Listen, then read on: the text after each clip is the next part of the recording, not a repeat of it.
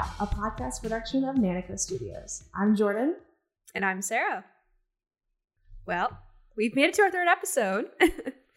We did, not without a small amount of struggle. Yes, yep. You're in a new location this time. Of course, our audience won't be able to tell because we haven't been filming for the past 2 episodes. But we're here in person for the first time, and you're in a new location. That's true. If there's a moment of like just stress or deer in headlight look on this end, it is because I am making sure everything is running and working properly, and it's going well so far, Sarah. So we're just gonna sound some good vibes about that. Absolutely. So can you tell the audience where you are at this point in time right now? I certainly can. So I am currently in Philadelphia. As I think we all know, Sarah is across the way in Delaware. I'm actually, though, today's my first day in my new office space. Yeah. Which I'm very excited about. My first time I've ever had like my own office. So it's pretty bare. That's why it probably is going to sound really echoey. But you live, you learn. We just I think the goal is we just improve our production quality a little bit each week. Each week, yeah. We're moving up slowly in the world. Well, next week, are we going to find a fully decorated office space? Like a nice couch? Is it going to be like a totally different living situation? Oh, I wish there was a couch. Unfortunately, it's not that big. It's going to be like a couple desks and a couple bookcase situation, but it's going to feel, I'm trying to get some plants. Probably, let's be honest, they're going to probably be fake just to warm it up a little bit. Mm-hmm.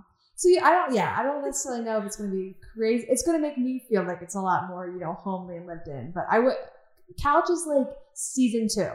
That's the goal. Yes. Yeah. It's kind of funny because on my end, it looks like you're in like a prison cell in for like questioning. Someone's like watching you from across the table. You're not wrong. I mean, the lights are very bright. I was doing a couple like video tests and I could really see the bags under my eyes, which was really attractive. Oh, so boy. I was like, No. It is what it is. Absolutely. But this is like fun though, because what's today? Today's Thursday. So yesterday was Wednesday. So yesterday we put up the first episode. Sarah, thank you so much for all of your hard work in making that happen and getting us there. So namaste. Yeah, I'm super excited. I was getting really pumped right before we premiered it on YouTube, and it's currently up on Spotify as well. It's going to take a couple more days, but we'll be sure to let everyone know that it's on. And your lights just suddenly turned on. Oh my goodness. Okay, that's another thing I learned today, and there might be. Okay, I'm so sorry to interrupt your story, Sarah, but I did not set myself up for success because I just moved into this place today. I'm like, oh yeah, we can make it like record the episode. That's when I realized today these are motion censored lights.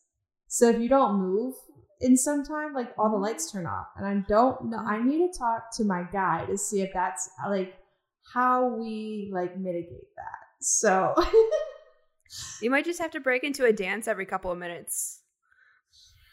I might just have to. Or if it just suddenly goes black, that's also the reason. So it is what it is. I'm so sorry, Sarah. But yes, it's up on YouTube and Spotify currently, and Apple Podcasts in a few days. Yes, yep. And we'll be sure to let everyone know when it's up there. It's just, programming, things like that. It's going to take a couple more days for it to, figure itself out. I was hoping it would be up on launch date, but it wouldn't be. So, Yeah, it is. This is very on brand. I feel like I just want to whatever opportunity the world and like technology can like humble us. I think that's what it's trying to do.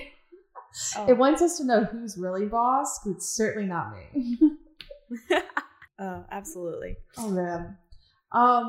Yeah, so I'm super stoked. First one went up, just some introductions. Let's try this again. The second one will go up obviously next Wednesday. But Sarah, what are we talking about today? I'm actually pretty stoked about this. Yeah. So, in contrast with some of the conversations we've been having for the past couple of weeks, This is more of a how-to episode. It's how to make a film from practically nothing. And we both have quite a bit of experience in that area. So I'm very excited.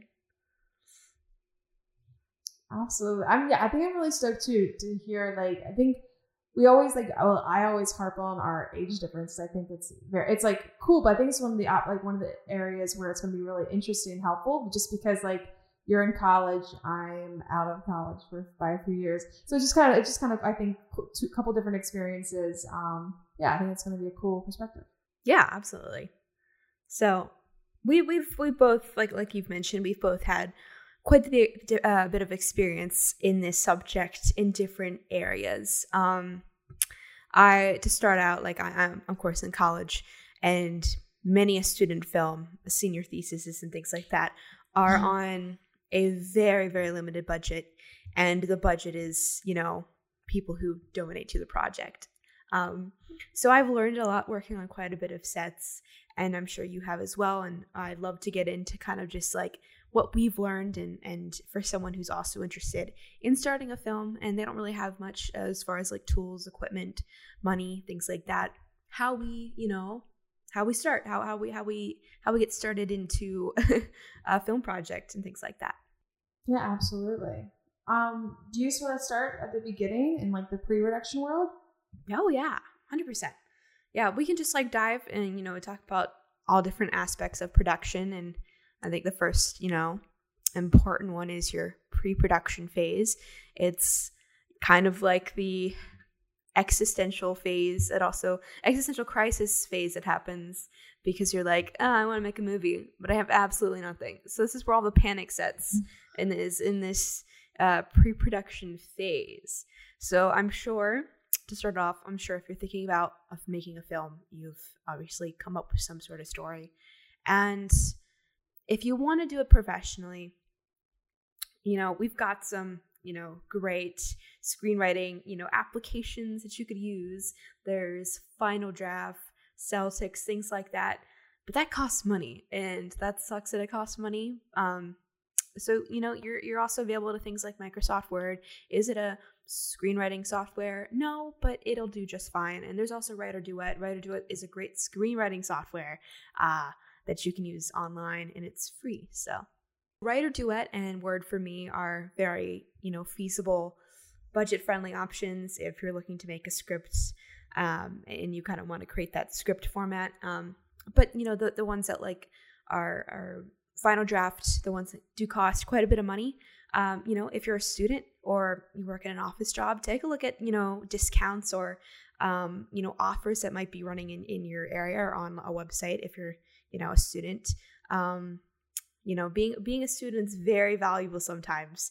I know books and, expenses and tuition are very expensive, but they fortunately, cut you some discounts in some different areas, and usually screenwriting software is one of them. So be sure on the lookout if you are a student. Also I mentioned before, if you're working in an office, things like that, they usually have special offers and discounts for softwares.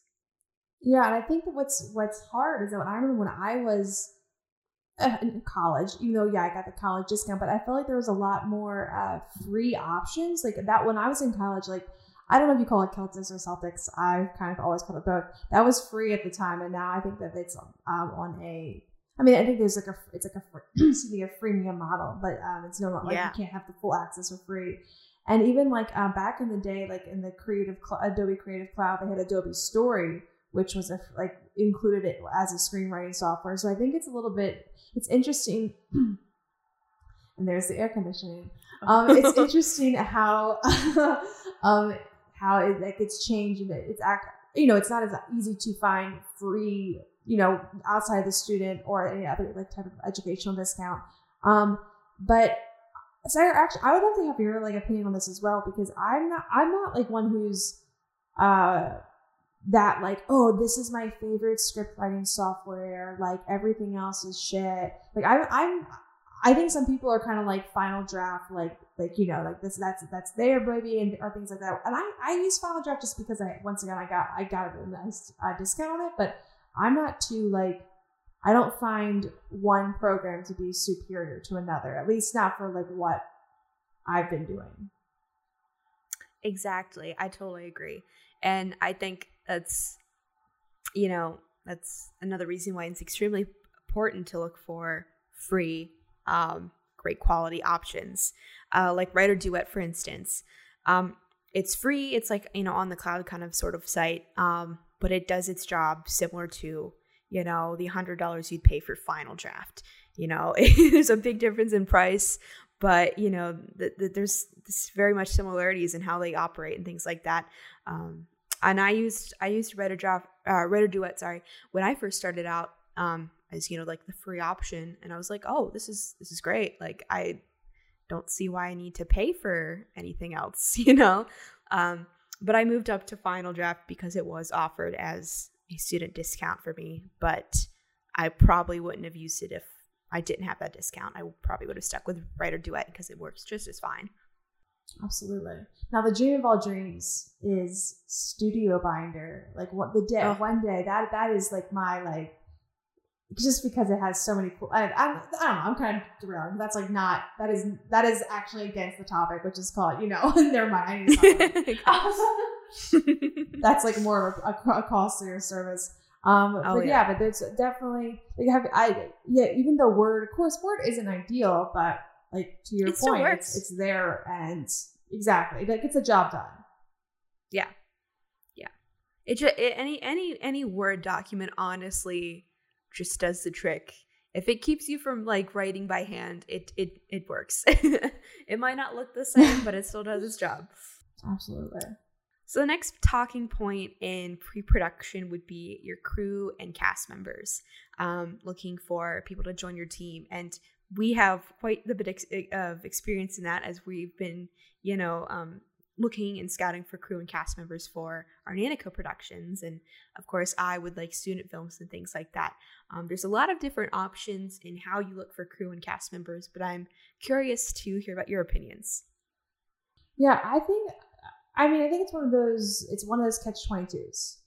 There's obviously a lot of very talented people out there, and talented people and people who, devote to their craft deserve not just recognition, but they deserve compensation. Just like, like I don't want to go out there, with my camera and work for free. No one. I guess the point is like no one really wants to work for free. So it's and particularly when you're talking about a technical role, whether that's behind the camera or even in front of the camera, there's something to be said sometimes.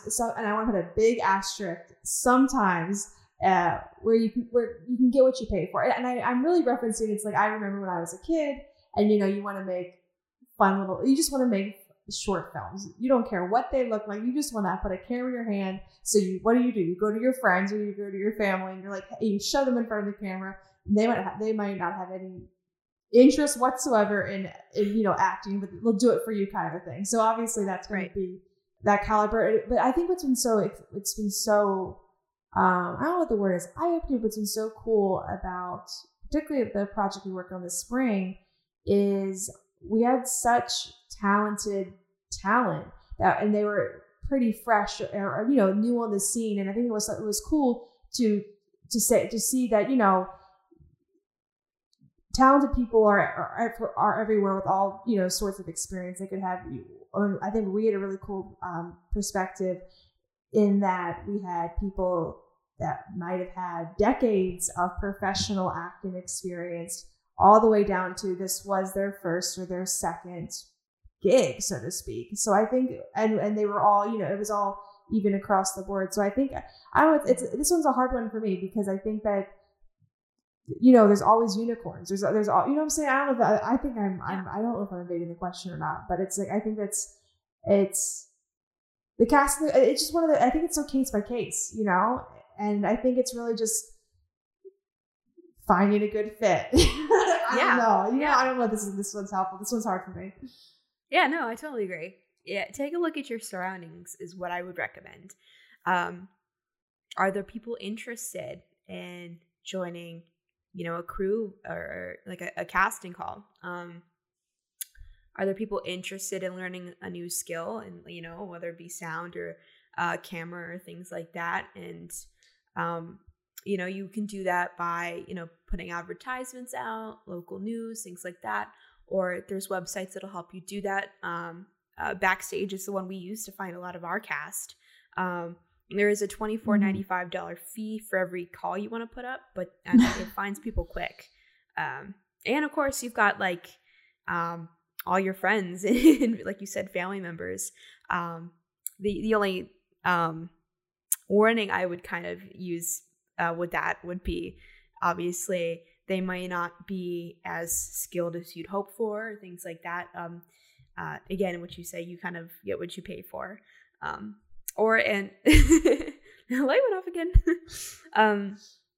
But in cases like you're a student filmmaker and you go to college, whether film and television students, things like that, there are plenty of opportunities to find cast and crew members. They're looking to gain experience, so you don't really have to necessarily worry about the cost of paying for people on your team. Really find people who are more than willing to jump on a project and learn that experience and put it towards their resume, because they're going to be some of the hardest workers, people, the go-getters sort of things. It's okay to also cut corners with crew, and that sounds really weird, but if you're kind of like working on the means of like, you do have to pay for crew members, you do have to pay for a cinematographer or a sound guy, you can, cut corners. Like, do you need 2 PAs or production assistants, or do you really only need 1? Do you need a script supervisor, or could your assistant director do that for you? So just kind of like think about, what are some, crew members or players that you don't really need, so you can save your funds for the people that will make a big difference on your film set.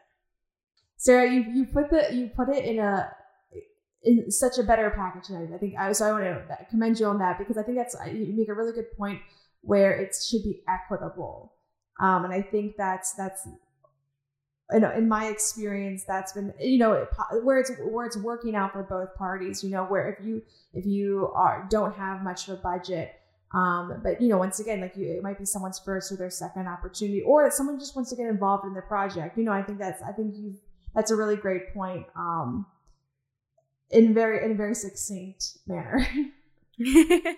Yeah. And it's really hard, because this is honestly a broad topic. This topic of how do you make a film from nothing? Like, everyone's coming from nothing if you're making a film, but like in some different area. Like, if you're a student, your situation will be different than someone who's not a student and is just trying to, do this as like a passion project. So we're trying to like Sure. bring points to every side of the table and everyone's situation. I am a college student, and I do have that experience of where everyone around me in this area also wants to be on film projects. So I have that, fortunate ability to find crew members pretty fast. Whereas, on the flip side of this, we also live in Delaware, and there's not a lot of filmmakers in Delaware. So we do have to do quite a bit more of a search to get those people on our team. All said. All said. So that brings us to our next point of pre-production. It's a really big key point that we all love desperately. It's the funding portion, because if you have zero money, you need to get some. Yeah, and the cool thing about today is that there's so many different ways to, get money. I mean, once again, it's like back in the day, it was like, hi mom, hi dad, hi grandma. Like, I'm trying to make this short film, whether it's for a school project or whether it's, just for something fun. Can you give me some money? Which is still, obviously, I think a lot of people, bless family, friends who want to support them. But the other cool thing is, it's not new news, but the fact that there's so many, let me hit the mic one more time. There's so many crowdfunding platforms out there, whether, so either A, if you have somewhat of an established audience, or B, if you just once again, new on the block, things like Kickstarter or Indiegogo are great, are tools. To be honest, I've only really have experience in Kickstarter. So I feel, I'm not going to lie, I feel a little green on like the crowdfunding topic, just because I haven't used a lot of them. But so I think, Sarah, I think this is another area where I feel like you have, and correct me if I'm wrong, I feel like you have a lot of experience in these different platforms and have a cool perspective. Yeah, kind of. Yeah. I've got actually quite a bit of data that is not from me. It's via grasshopper.com, which is a very interesting site name. It's very cute. I love it. But yes, I do have experience, and I've kind of like combined my experience with this data that I found to hopefully give the audience a bit of an understanding of each of the different, sites. So Indiegogo is actually my one of my favorites. It's the one I use the most. That's not necessarily saying it's the best option, but compared to Kickstarter and GoFundMe, Indiegogo is actually for indie projects and indie films, hence the name. It's also I find to be the most easiest, and through like my data, not saying again it's like obviously the best or choice that you have to go with, but through the data, it's more built for filmmakers with flexible funds. So through this data that I found, Indiegogo offers, not only just films, but a wide variety of products and things that you want to be made, ideas with lower funding goals.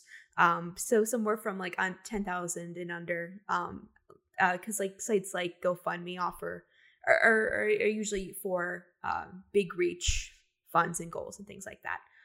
Indiegogo has two different campaigns that you can choose. They have a fixed campaign and a flexible campaign. By choosing the fixed campaign, it's an all or nothing. So if you don't make your goal of, let's say, $5,000, you don't get to keep it. The flexible campaign is by the end of the campaign, if you don't make your five or your set amount, such as like 5,000, and you make like 3,200, you still can keep it. Indiegogo has a 5% platform fee, and then 3 to 5% for PayPal and card transactions, which is pretty reasonable. They've actually, I think they went down in price, because I think with the flexible fee, it used to be a 9%. So that's how they like used to get you. If you like choose the flexible route, they would take more from it. But they've since changed that. So I'm sure it'll change again in the future. But with Kickstarter, Kickstarter is really meant for any, generalized creative project. Kickstarter is also an all or nothing campaign. So if you don't make your set amounts, they will not give it to you. There's a 5% fee if the campaign is successful, and then there's a 3 to 5% processing pledge fee. GoFundMe is rarely used for film, but it can be. It's more for personal causes and life events. You keep what you earn, and you can also exceed that goal. So let's say your goal amount was 50,000 and you make 75, you can of course keep that and keep the campaign running. There's a 5% fee from each donation and a 3% processing fee from the donation for USA and Canada. Now, I say all those percentages and numbers because it is very important to kind of understand what's being taken from your funds. Like if you have a very small goal amount, like I've used before, $5,000 or $7,500, 5% is quite a bit of your funds. So it's important to know kind of like what the crowdfunding campaign, the crowdfunding company is taking from your funds. Now, of course, there's a very different option that you can take is Patreon, but Patreon is monthly subscriptions with a given promise to receive a product every month. So that's more so used for starting up YouTube channels or other things like that, where you would receive something monthly in return for your monthly payment to said person. So there's all of that information. No, fair enough. Well, Sarah, I think that's a really great, like, comprehensive look through the major platforms in a very, like, quick, easily digestible way. Because I think it can be kind of overwhelming. There are different options out there, and kind of to figure out, what works or what's best for you and your type of project. Yeah, absolutely. And my hope is that for people to understand like I said before, like the differences, because there are, some heavily differences, and they're changing all the time. So Indiegogo, like I mentioned, their fee has changed, but that's not to say it won't change again in the next couple of months to a year. So it's very important to understand how much money they're taking from your campaign, or if you don't reach your goal, it's important to understand that you're not getting the money no matter what you earn. So it's important to kind of understand those differences. But again, with all the student films that I'm on and things like that, the go-to option is Indiegogo for them. Sometimes you use Kickstarter, but it's not terribly often. So it's interesting that you have the Kickstarter experience, though. I think that's the interesting balance that we have. I mean, yeah, not a lot though. Like I'm not like that's something that it's something that I've used a lot of like crowdfunding in the past, just because I haven't worked in a lot of, like we talked, I think probably in the first episode, I haven't really worked in a lot of film projects in the last several years that have been like mine in a way, you know what I'm saying? Where I've been involved at like that level. But it's cool that I think what's so great about like the accessibility of the internet is that, and it's another barrier that we can hopefully knock down by having these types of platforms that are designed to fund small projects. It's Warner Brothers isn't going to freaking, obviously that's a stupid example because for obvious reasons. But I think that's what it's once again like making it as accessible to everyone at any budget or no budgets. And I'm kind of the mentality that it's better to, make the film with the money you got versus like wait until you get the money you want. Like to me, it's more important just to like get it out there and get done and move on. But so it's nice that, once again, I even like you read books. Like I got a couple books for Christmas a few years back from, how to make it or how not to make a short film and things like that. And they're talking about budgets in the tens of thousands of dollars for a short film. And I'm like, you don't have to wait until you get $40,000 to make a movie. Exactly. Well, with student films that I'm on, their goal on, say, Indiegogo is, $7,500 max. But it usually ranges from like $3,500 to $5,000. And so it's definitely more feasible. Sarah, I'm going to flip the tables on you and kind of put you on the spot. Do you have like a story in your funding film project land? Do you have a story, like a little drama, a little funding drama?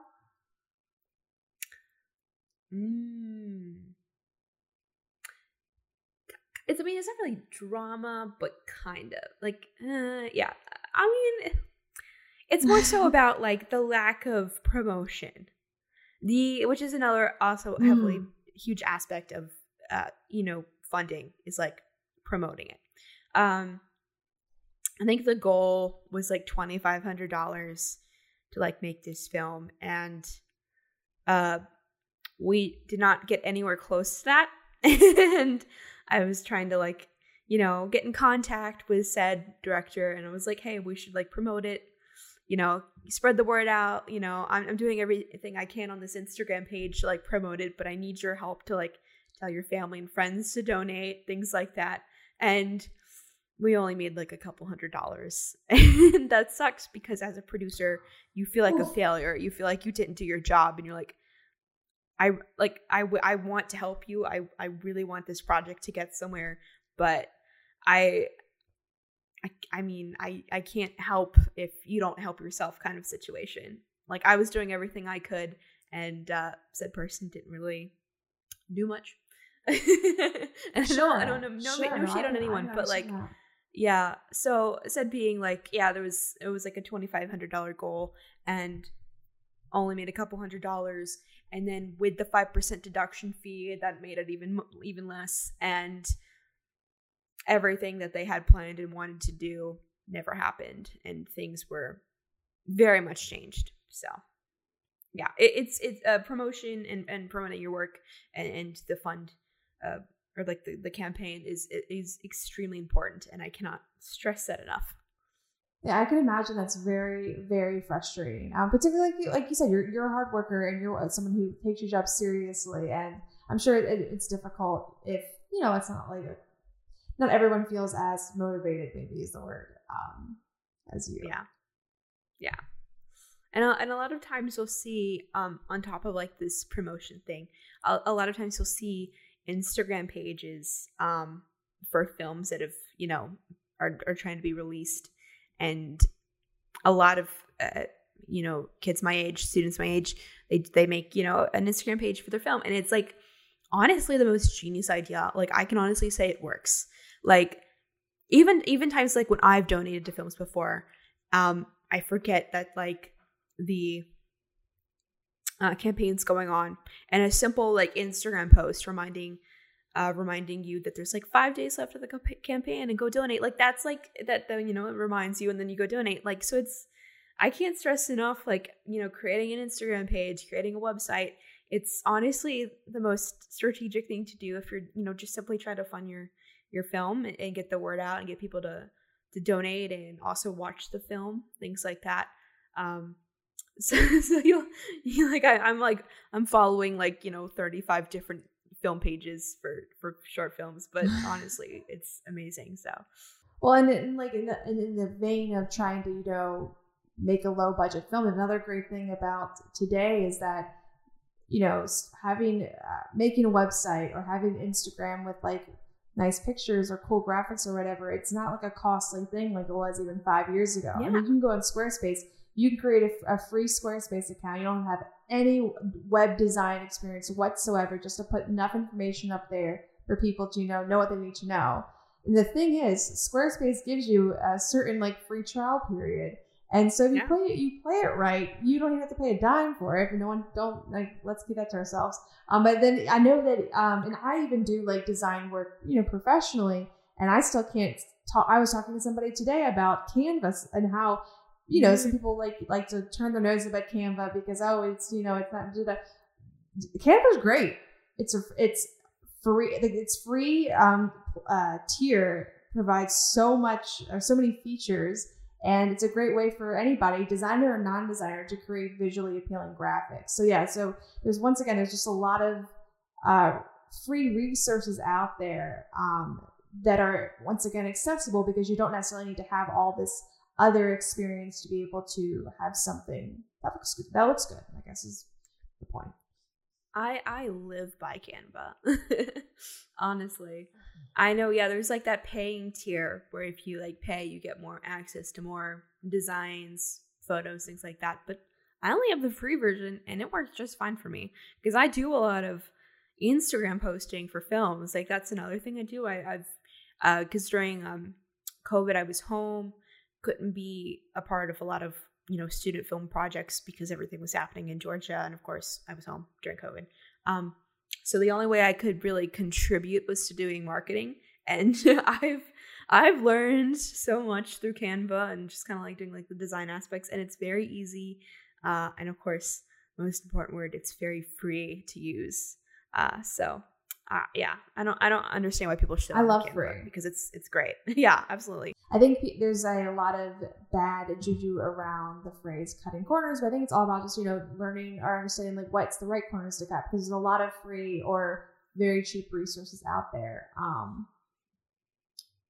It'd be too long to do like an exhaustive list, but like things like that, just to get the word out there. And the cool thing too is that I think, particularly if you're of that college age, or even like that, you know, high school age or post college, young 20s, people just want to have a lot of experience and they want to learn a lot of new things. And I think you can get a lot of people to help you, because as much as I know we cringe at this word in the creative professional industry, I do as well. It's the exposure word, but there's something to be said about having, you know, some portfolio experience.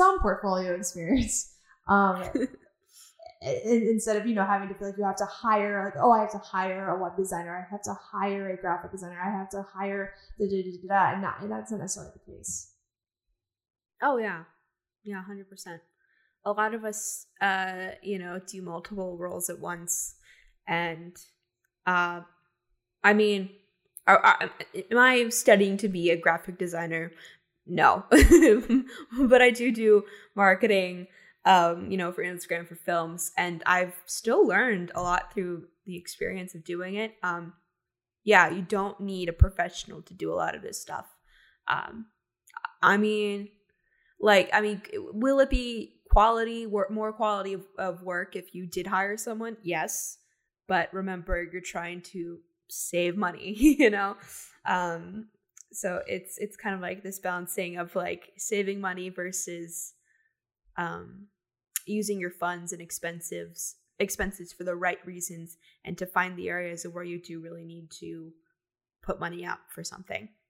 Oh, I think something, Sarah, that you hit on as well that I think I cannot emphasize enough, particularly because, okay, let's be honest, if you're talking about making a film with a tight budget, it's one of maybe your first project or one of your first few projects. You don't have a lot under your belt, I would presume, if you're making, like a super tight budget film. And there's nothing wrong with, I think that we all struggle with this idea of everything we do, whether it's not just the final film project, but all of the other moving parts that go into it. Everything has to be perfect from the get. And I think that's a mentality that could hold us back, because, if we wait until we have the money to hire a professional designer, then maybe the film won't happen for another 3 years. And that's, and think of all the learning and growth you can do in those 3 years. And so I think that's like, so as much as I think this episode is great when it comes to like a lot of tactical advice on how to like, hey, actually, how do you make a film with not a lot of money? I think it's another great reminder too. It's like, just do it. Like, it's like, don't let the money question hold you back from just doing it. Yeah. I love that. So jumping into our next big phase of things is production. So the start of your film.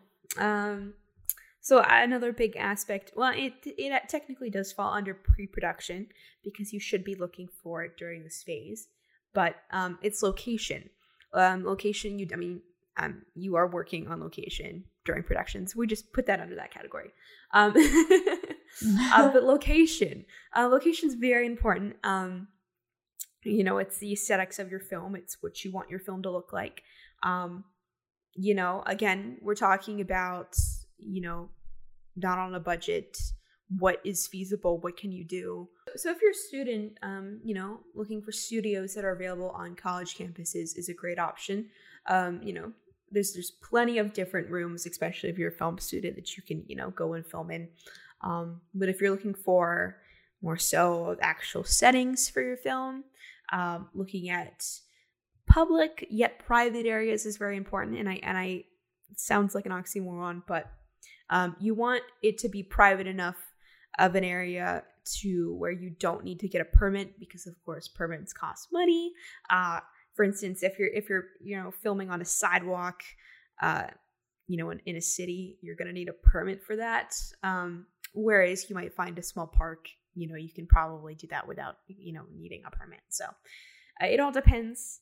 Always check your city guidelines. That's something I learned in college, because we had a whole unit on the hard way. Yeah, not really the hard way, but it was just like, here's like the list of things you need to know about permits and city ordinances, and if you don't do them, you get fined. So like we love that. So if you're using a friend's house, living space, things like that, it's obviously a very free option, but it doesn't mean it is the best looking one. You obviously, for your story, you obviously have a specific look in mind, and it's often very hard to achieve exactly what you want. So that's why it's important to set aside some in your budget just for set design and production design and things like that. We talked about, kind of like looking for what you want to be in your budget versus like what you don't need to, put out money for. Production design, I recommend, is extremely important to set money aside for, because, production design also falls under props and costumes and things like that, things that you utilize in a film. So not only creating the look that you want, but all of those little things to make your film even more special, I believe, are very important to the budget. Yeah, exactly. I think that's another thing too. And this is something that it's hard to swallow, I think, because no one wants to, no artist, no creative wants to hear this. No one wants to put it in a box. but someone told me once, it was like, write the script that you can afford to produce, not the one that like, not the paranormal or, apocalyptic zombie thriller, blah, blah, blah. And of course, we hate that advice because it's like, no, like I'm an artist. I want to put out what I want to put out. There is some merit into this. Now, like, spoiler alert, like when we're looking at, in a couple of months when The Secret and the Old Clock comes out and you see all characters wearing gray sweatshirts and sweatpants, that is not a coincidence. It's because Hanes brand is cheap. And it was a way to cut, a way to cut corners on costuming. So I think that's you make a good point that it's like I think it all comes back to these kind of the corner things. Like you can, find cheap locations or cheap costumes or whatever, but you can make up for it in different ways to still like, create that kind of atmosphere you're looking for. Yeah. Like if you're doing a thriller or whatever, fake blood at Party City is like $5 to $10, which is very feasible. Now, what you don't want to do is you don't want to, create zombies that need full costume to create this look, because that's going to obviously cost you. So it's very important to kind of like set aside a specific amount in your budget for these types of things and do your best to kind of like work around that via script and as you're, producing the film. Absolutely. So the next step in production is, I'm sure a lot of experience Jordan has in this, is the importance of equipment, cinematography, sound design, things like that. How to incorporate equipment that's going to look nice for your film, but also saves you a ton of money and is possibly free for your budget. Sarah, no, I love this topic so much because, it wasn't that long ago. I was a very, financially struggling college student and I wanted to make films. I didn't want to rent out the school's equipment. I wanted my own equipment, but of course I had very little money, which I'm sure is everyone in college. And so there's definitely a lot of ways, granted, okay, we need to manage expectation here. You're not going to have like your Christopher Nolan like masterpiece, Dolby surround sound, IMAX theater quality on a $500 budget. Like that's not going to happen, but you can really do a lot, particularly now in the technology that exists, to get to be decent. So of course, when you're talking about equipment, you're primarily talking about two things. You have your video and your audio. Now, I think this is not surprising to anyone where as much as like, the photographers and cinematographers of this world, it's like we drool over the video, the visual aspect, but really where you don't want to scrimp is on the audio, because that's really what, makes something sound amateur versus a little bit more professional. However, with that said, there are ways to get a pretty decent quality like sound kit for not a lot of money. These numbers might be a little bit off because it's been a minute since I've bought these things. But when I was in college, for example, at the time, the Rode VideoMic Pro was like the go-to shotgun mic. It plugged right into your DSLR, that 3.5 millimeter jack, and it was $229 pre-tax, and I needed it. So the cool thing is too, I've even bought shotgun mics off of Amazon for like $30-$40, and guess what? They're not half bad. Granted, you can't stand in a wind tunnel and expect this like beautiful audio, but if you have like when I say decent, just a shotgun mic with some type of dead cat or windscreen on it, and put it on a boom pole, you're set. Now this is my favorite anecdote, because when I first met Sarah, and I still use this, I still have this little rig, if you can even call it a rig, that I used to be kind of embarrassed about because it's pretty, it's pretty out there, but we've leaned into it because guess what? Once again, when you cut corners, you can cut corners and things work. So boom poles, for whatever reason, for most short films, you don't need to have a fancy boom pole. It just needs to be a pole where a mic can screw on one end and you can hold the other. And so, but you go online and you look at these name brand ones, and they could be upwards of $100, $200. And you're like, no one wants to spend that much on a piece of plastic. So I found back in the day, there was a guy on eBay who was making essentially shotgun mic mounts onto painter poles. It was like a plastic adapter. It cost like $13, and then you could go to like your Lowe's, your Home Depot, any of your like local home improvement stores, and buy yourself a telescoping painter's pole for $15, and look, you've got a boom pole. And so I'm sure that guy no longer exists. This is probably 8 or 10 years ago. But there are definitely like other options out there like that where you could just do a little bit of digging and save yourself a substantial amount of money. So when it comes to, oh, Jordan, what's your sound kit? My sound kit is a shotgun mic with a 6-foot XLR cable that I bought off Amazon. This Jimmy rigged little adapter situation, a painter's pole that I got at Lowe's, and then a 6-foot, 3.5 millimeter like audio extension cord I got off of Amazon that plugs into my audio recorder. So the thing is, when I first built this kit, I always say kit with like these big like quotation marks around it. When I first built this kit in college, it probably only the whole thing: audio recorder, audio cables, XLR cable, shotgun mic, boom pole, was probably, with the nice shotgun mic, was probably in the $300 range, as opposed to more like a $500, $600 range if you went name brand. That was a lot of information quite quickly.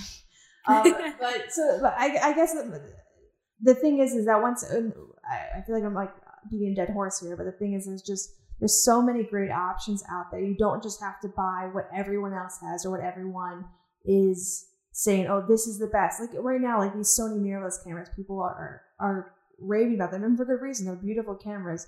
But if you have a Canon Rebel like T2i, it's sitting in the back of your mom's closet, if it shoots 1080p and 24 frames per second, you've got yourself a movie camera. Yeah. So I think I think that's just like, and it's hard. I think it's easy for me because I'm not a gearhead, never have been. I get what I need, and it doesn't really, whatever fits my needs. And so I think I have some friends who are more in the cinematography world. So of course they're buying the glass. They're talking about these specs and things like that. And I'm like, does it turn on? Does it turn off? Does it have these inputs? Like, how can we stretch it? So yeah. I guess my thing is that in particular, I wonder too, Sarah. I'm sure we all have that. At least this is my experience, even in college, where you have people. It's like, oh, it becomes like a status symbol. Oh, what do you shoot on? Or what's your glass? Or what's in your kit? And it becomes kind of like this weird pecking order that I think is kind of silly, because at the end of the day, you just want to make a damn film. Yeah, but in sort of like a weird way, you are kind of a gearhead because you've found ways to like utilize different things and make things work for you, like, I mean, I think the painter's pole is red that you use, but if it was black, nobody would ever know. Like, everyone would think it would just be a boom pole, and it is, which is the cool thing, that you were, thinking smart and being able to like utilize things that you would never think to work. So I do give you props to that, because I mean, like, we use that painter's pole all throughout our shoots, and it worked perfectly. So I have to admire.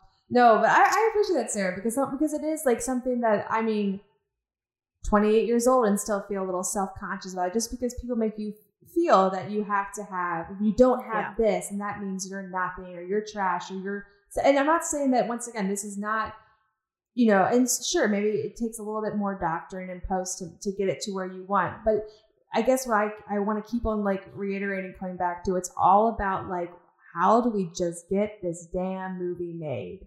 Like, I'm not going to wait until I can buy this. Like, what can I use instead just to get us there? That's something. And so, I don't know. That's nice of you to say about the whole gear. But I think something too that I'm really happy that I did this. When I was in college, I couldn't afford much, but what I could afford, I bought a little bit at a time. So by the time I graduated from college, or a couple of years out, I had myself like a nice beginner's, like, just all around kit with audio stuff, video stuff, nothing that was top of the line, but enough to just be able to like book gigs or work on projects or things like that. And instead of like, spending $5,000 in one go. So that's something that I like present me is glad that past me did kind of. Yeah, and I'm kind of like in the process of doing that same thing. Like I recently just updated my camera to a much better one.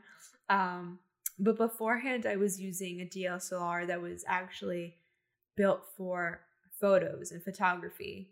And so I kind of changed some settings, made it into a like videography kind of camera. Was it the best? No, because it wasn't built for that. But I had to like utilize what I could afford. So I just recently updated my camera, but like I'm slowly doing that, and like my next big thing is to buy a mic for my DSLR. Because beforehand, my first camera couldn't plug in an external mic into it. That's the whole thing. I mean, I do have this mic, but it's for like sitting down and recording situations. It's not for the camera. So, yeah. Sure. So, yeah, I'm just, yeah, and doing the same thing. It's just kind of like making things work. Like, how do you make your space less echoey? I mean, I don't have like the foam blocks to like make this room soundproof, but I mean, just like a simple sheet or something will do the trick, So. And I've been known to like on field shoots, where you had just, whether it was wind or traffic or just whatever, just a bad audio situation. I'll tell you what, the iPhone voice memos app has saved me in a pinch on more than one occasion. Just stick that thing in someone's pocket or something like that, or in a prop or something. It's surprise. And I'm sure if you talk to people older than us too, I'm sure that they can't even believe it. But it always surprises me how good things are just at the most, basic level. Like speaking of iPhones and smartphones, and people are like, to think that, Tangerine was filmed on iPhone 5s and it went to so I don't know, it went to Sundance. So it's not like technology or equipment shouldn't be your stopping block. Because if you're using it as this like, oh, I can't do this because I don't have that, it's not necessarily the case. And particularly, I mean, there's, Sarah, what's that app called? And I have it. I had to find it. There's that like app. It's $10 in the Apple App Store. It's Filmic Pro, maybe. Something like that. Like that gives you so much manual control over your iPhone camera settings. Yeah, and so like even I have on my phone, I have a Moment phone case. Uses Moment lenses, and so there's like the phone case is probably $30, and their lenses can range $100 or so. But just so that, and I can have different focal lengths on my phone. So I guess once again, like what Sarah and I have been saying is that it's equipment shouldn't get in your way. There's a lot you can do with what you have, or might cost you a little bit, but not too much, to get you there. Yeah, absolutely. I use some of the like similar apps that you have. I have Filmic Pro. I have Previs Pro, which is kind of like a set and like cinematography layout kind of app where you can set up your shots in like a 3D format and kind of take a look at what you're making. I have a light meter that kind of like detects like your f-stop, aperture, things like that for your camera based on like what the room is. So all these like little different apps. Some are free, some are just a couple bucks. All of them are really, easy to use and very like, for a low budget, things like that. And I love how you were kind of like mentioning the different accessories that are also available to the iPhone, just to kind of like make your camera situation a little bit better. I mean, I filmed off my phone for a project for my class. Of course, when like it was, during COVID, and I was like, I don't really want to deal with my DSLR issues that I'm having, so I'm just going to do it off my phone. And like those accessories and those apps helped tremendously, and it turned out pretty good. So. Oh, perfect. And so then I guess the natural transition from talking about equipment and production itself is moving now into post-production and the editing world. And once again, I don't know. I'm hoping this is not new news to anybody, but it could be. Just with the, once again, when we're talking about free programs, free software. If you have a MacBook, it comes with iMovie. If you have Windows, it comes with Windows Movie Maker, which is the first editing software I ever learned and used for years until I got a Mac when I was in college. DaVinci Resolve, free, and that thing is a beast. So there's so many different options out there, no matter your operating system. And if you don't have like a desktop computer, let's say you have an iPad or you have an iPhone, you can download iMovie for the iPad or for the iPhone. Like, there's so many tools out there. Yeah, there's sure, it might be. I think that's the thing when you're talking about, okay, what can I get, on the cheap or for free or for less money? Of course, there's a trade-off, and the trade-off sometimes is convenience. Or maybe it doesn't have like the robust features that you were looking for. But hey, that's the trade-off. At least once again, when you're talking about short films or you're talking about low budget filmmaking, it's usually when you're just trying to get projects under your belt so you can graduate to bigger and better things. So you just got to work with what you got. Yeah. Yeah. So when I was first starting out in late middle school, early high school, and I was like first making my like first little films, I used an iPad, and I'd like to call myself the iMovie master because I was doing things that I don't think iMovie knew I could do. Like, there was obviously like a Ken Burns effect on, the app, but like I was like doing some weird stuff, and if there wasn't something I couldn't do in the app, I'd like take a screenshot it, like fix it, and then I'd re-upload it to iMovie, and then like try, So I did the illegal thing because iMovie offers some sound effects, not a whole lot. I would like screen record YouTube, and then I would get those sound effects that I wanted from YouTube by doing it slightly illegally, but it's fine. So I became a master at iMovie. Wait, that's smart though. Yeah, it's not smart in the sense that it's not. You're not supposed to do that. But I never re-uploaded the videos anywhere. But I was like using. See, I was like getting viruses on my computer by using like YouTube to mp3.com. I never thought about just screen recording. Yeah. Yeah. So because I was like limited in what I could afford and what I had. So I made the best of what I had. And I'm not recommending you record off YouTube because that is illegal. So please don't do it. But I mean, I was in middle school. I didn't know any better. But point being, you can make the simplest of softwares accessible into your abilities and things like that. It may not be the best option, but there's a way that you can do something. You just have to figure it out on it.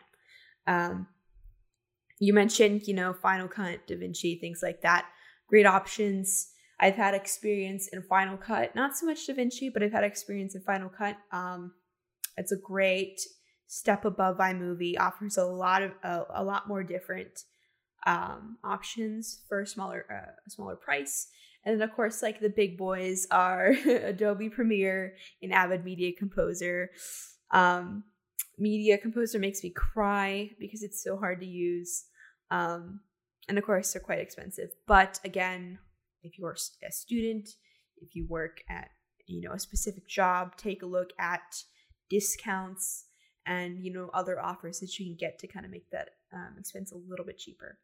Our next kind of section in the post production process is visual effects and score. So your soundtrack.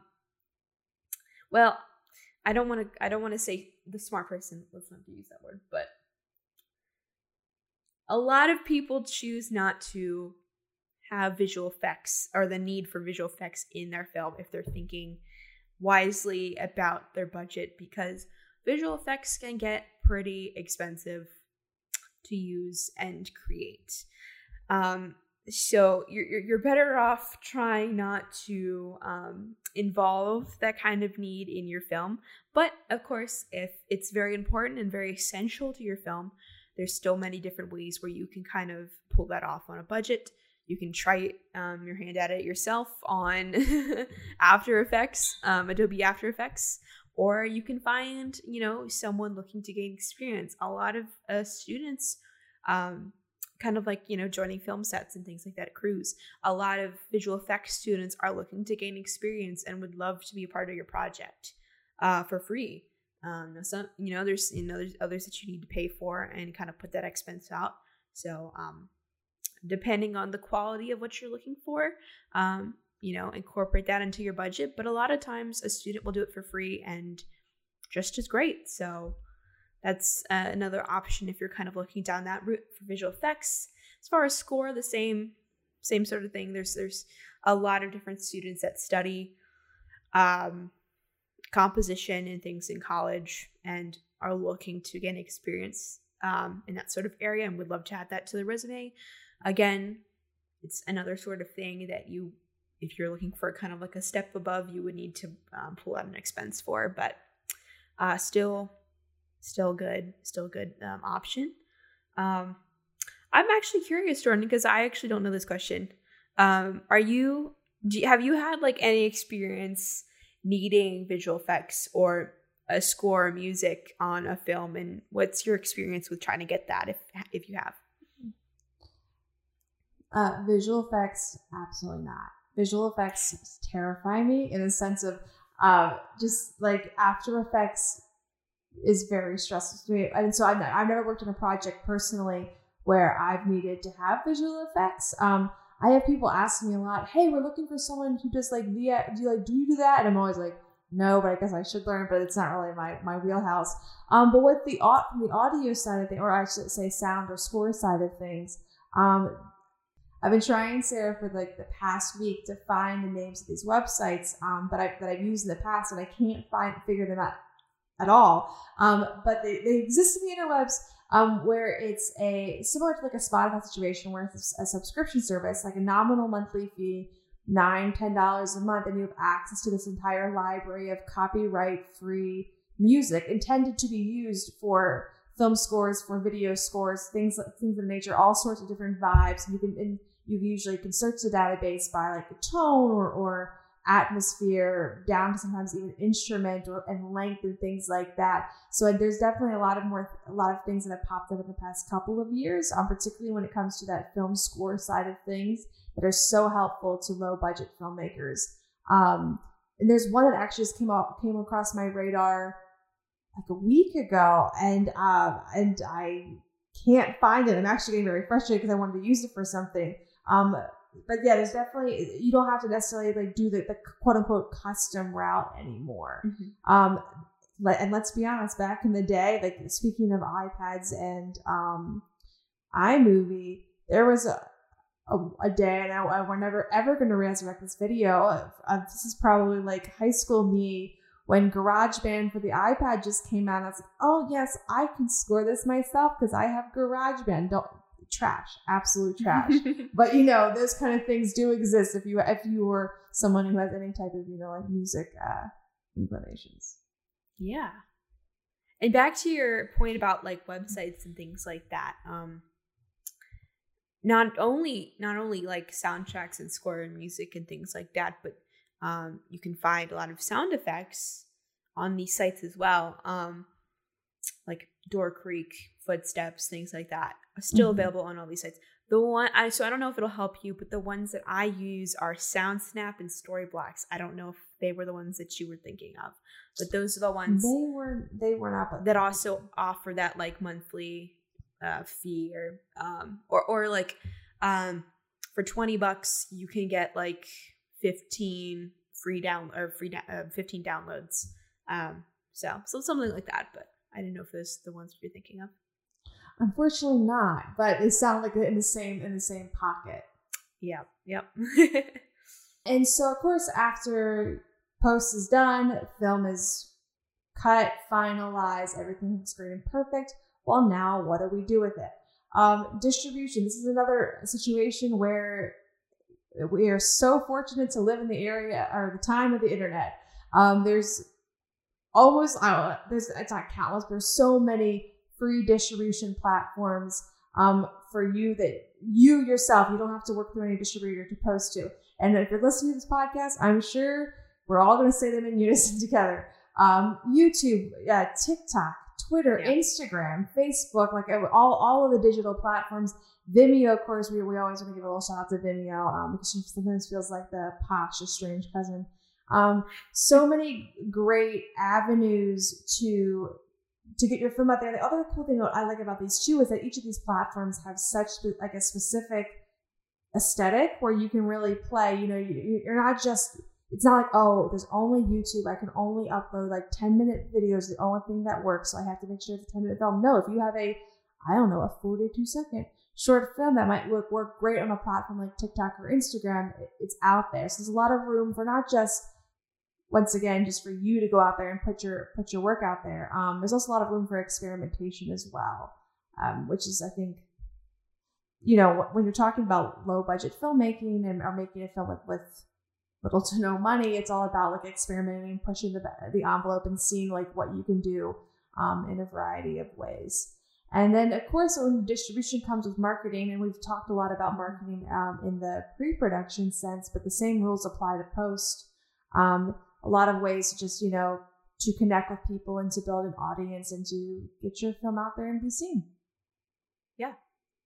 And also, it's important if you're really passionate about your film and your quality of it and you think it's great, it's important to set aside part of your budget for film festivals and submitting it to there. A lot of them have a small fee for submitting your festival. So it's very important to kind of like take a look at the ones that you want to submit to, take a look at the prices, and then incorporate those into your budget. Absolutely.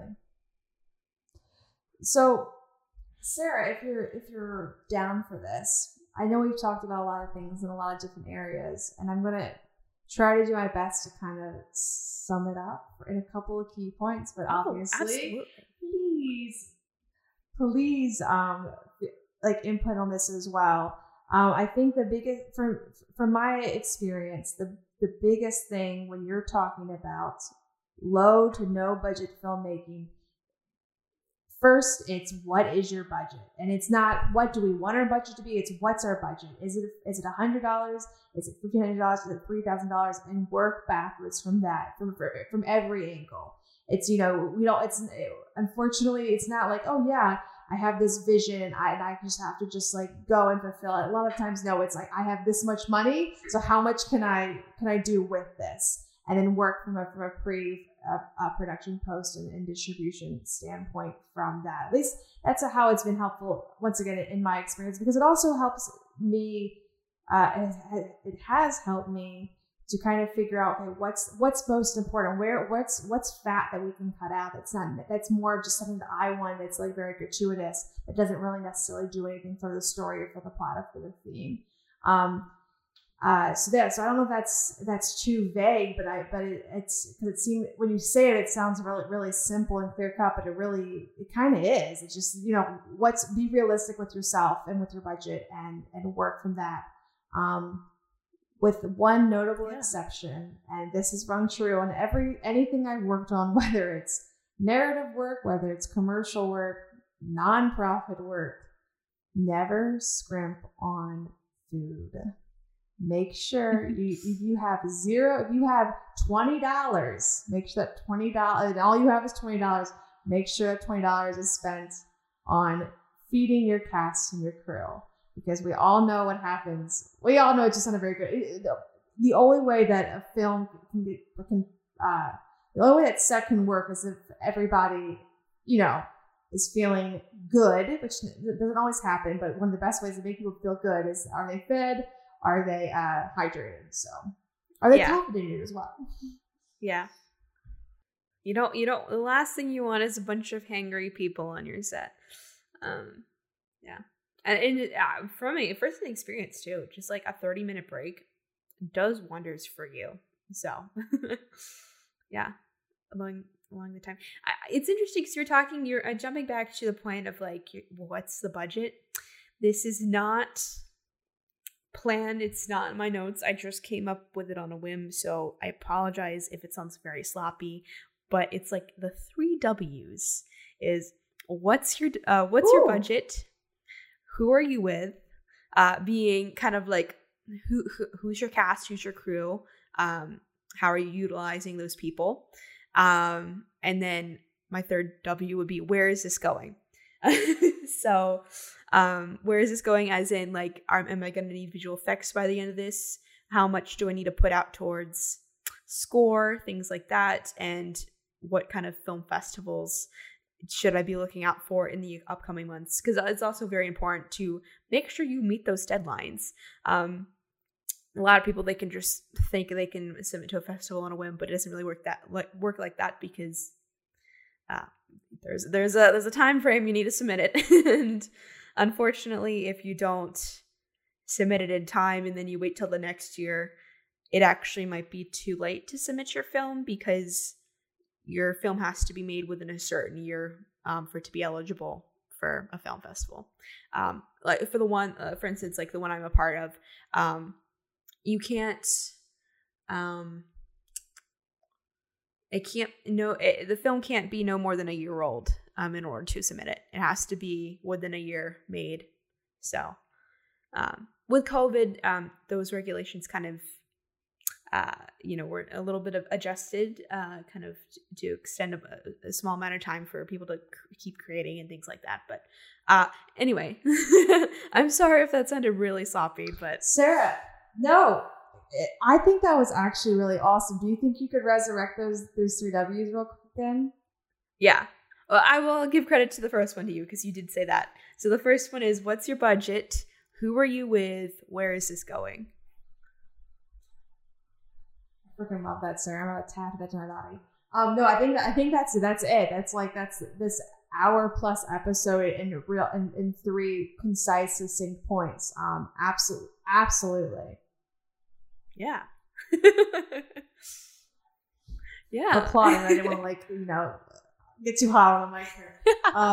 No, yeah, and that's it. And I think that it's one of those things where it's like it's hard to sometimes, I don't know. I always try to listen, pretend that I'm listening to myself giving this advice, and it's like, well, duh, you don't have a lot of money, then don't spend a lot of money, or da-da-da.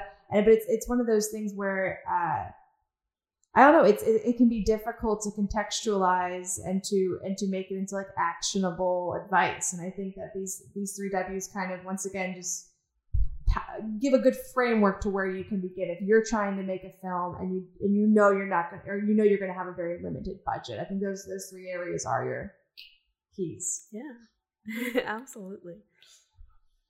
Well, that's there. I honestly think it's not going to get better than that, because I think that's it. Yeah. I think that's the creme de la creme. I'm pretty much, I'm all out of advice and facts. I think that's about as much as I can give right now, this late at night. So. Oh man, well, it worked. You pull it on Meg every time.